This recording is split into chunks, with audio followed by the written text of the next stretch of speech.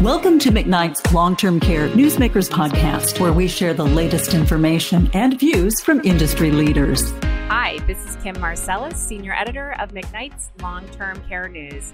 Today I'm welcoming Aimee Middleton into the McKnight's booth here at the ACA Convention. Aimee is Vice President of Operations for Good Samaritan Society, the nation's largest nonprofit nursing home provider. Hi, Aimee.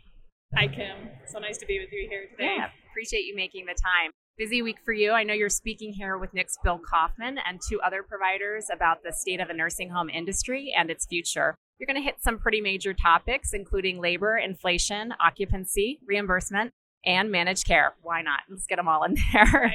That's impressive for an hour-long session. But if you want to start by maybe narrowing in on one of those topics and tell me from your perspective what makes it the most pressing concern or leads to the most questions about the sector's future. Let's start there. Yeah, thanks, Kim. I think I'd be remiss if I didn't talk about workforce. I think we've come a long ways in the last 18 to 24 months with workforce as an industry.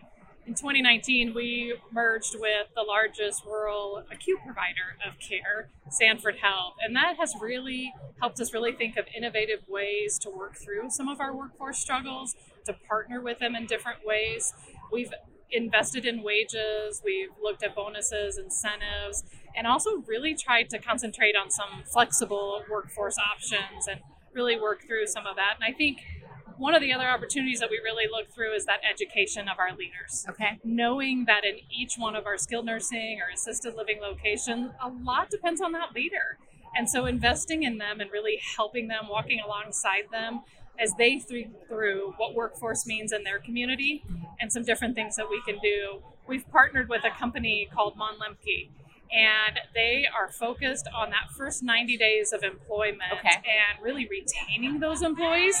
And so it's been a great opportunity for our leaders to go through that process and just work through everything that is workforce. And is that all employment groups, so frontline up to leadership? Yeah, so the group, what they do is they form a super team, if you will, of about 8 to 10 individuals at the facility, some leadership, some frontline, and have a really intentional effort on workforce.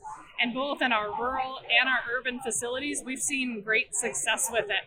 And it's not like the ideas are rocket science, but it's just having that intentional effort on it, really walking alongside of our leaders and helping them understand some of those things, getting excited about the simple things, getting their frontline staff excited.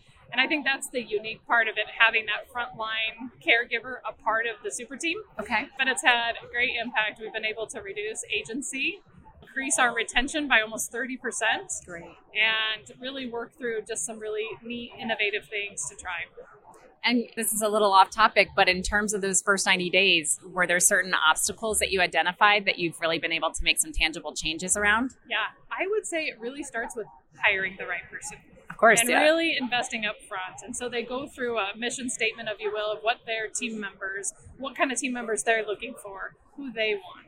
And I think probably the next biggest impact is how we've switched mentors. Okay. And so the mentor is responsible for that team member, and we don't allow them to move to different mentors.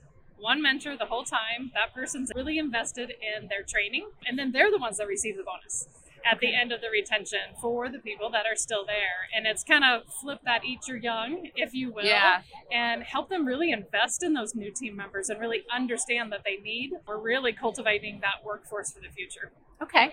I love that. So thank you for sharing a little bit about some of the recovery you have seen.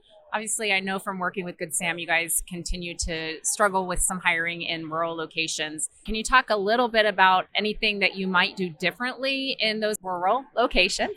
And also just talk a little bit about how the successes that you've had both in rural locations and others might lay out good strategies for the future.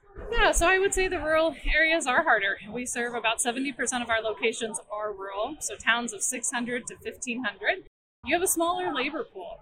So really being that employer of choice, really knowing and letting our team members know that we care and love and support them. So some of those flex options have done just that, finding out what is important to team members, who is driving by our location to go work somewhere else, and how do we pull them in and engage in different ways. I think it is a lot more challenging in the rural areas, but there are some really fun things that we can do. It also, I would say our rural locations have some of the longest longevity, where team members have been there for a really long time and they're very invested in their community as well. So if you do lose someone, there's a lot of institutional knowledge. So going back to that, hiring the right person, I would imagine it becomes even more critical. Yeah, absolutely. So let's talk a little bit about being able to afford these great people you're trying to hire and the reimbursement angle. So we were talking a little earlier about South Dakota and some of the traditional Medicaid challenges you've experienced there as an organization. Tell me what it's looking like right now. Yeah, so we've been able to, we're a large provider in South Dakota, and that's afforded us the opportunity to have a direct connection with legislators there. We've really enacted our frontline team members and our leaders to tell their story. If we're not lifting our voice, I'm not sure who's going to do it for us. So we've really enacted that. And it has afforded us an opportunity to be able to tell that story. And we just had a session not that long ago. It was one of my most proudful moments that they could almost state back the state of the industry to us. And I think it's because we're showing up for those conversations, we're having it. We were asked to be a part of a special session. I think they really have learned what the crisis is and how hard and challenging it really is. And they want to walk alongside us. They've made, over the last year, historic investments on long-term care. And I think that's really neat that we are part of the conversation and that they're seeing that and investing in us, knowing that the seniors in the state of South Dakota need us. And from what I've seen, it seems like they're really embracing creativity, innovation. I know one of the things that was a headline recently was childcare and integrating childcare into elder care. So you get this intergenerational. Do you think that the state is going to continue to be forward-looking? Yeah, I think that's what the whole session is all about. The whole summer study was really about is how can we be innovative? How can we look at home-based services in a different way? How can we look at being creative, like you said, with daycare and investing in that in different ways? Maybe it's not the long-term care providers doing the daycare, but how do we seek out providers in that industry as well to serve the population that could be the workforce and really cultivate that environment? Terrific. Well, thanks for sharing some good examples today. Like I said, I know you have a busy week, so we really appreciate you making a little time for this. For today, that's all we have. This is Kim Marselas with McKnight. Have a great day. Thank you for listening to McKnight's Long-Term Care Newsmakers podcast. For the latest in long-term care news, visit McKnights.com.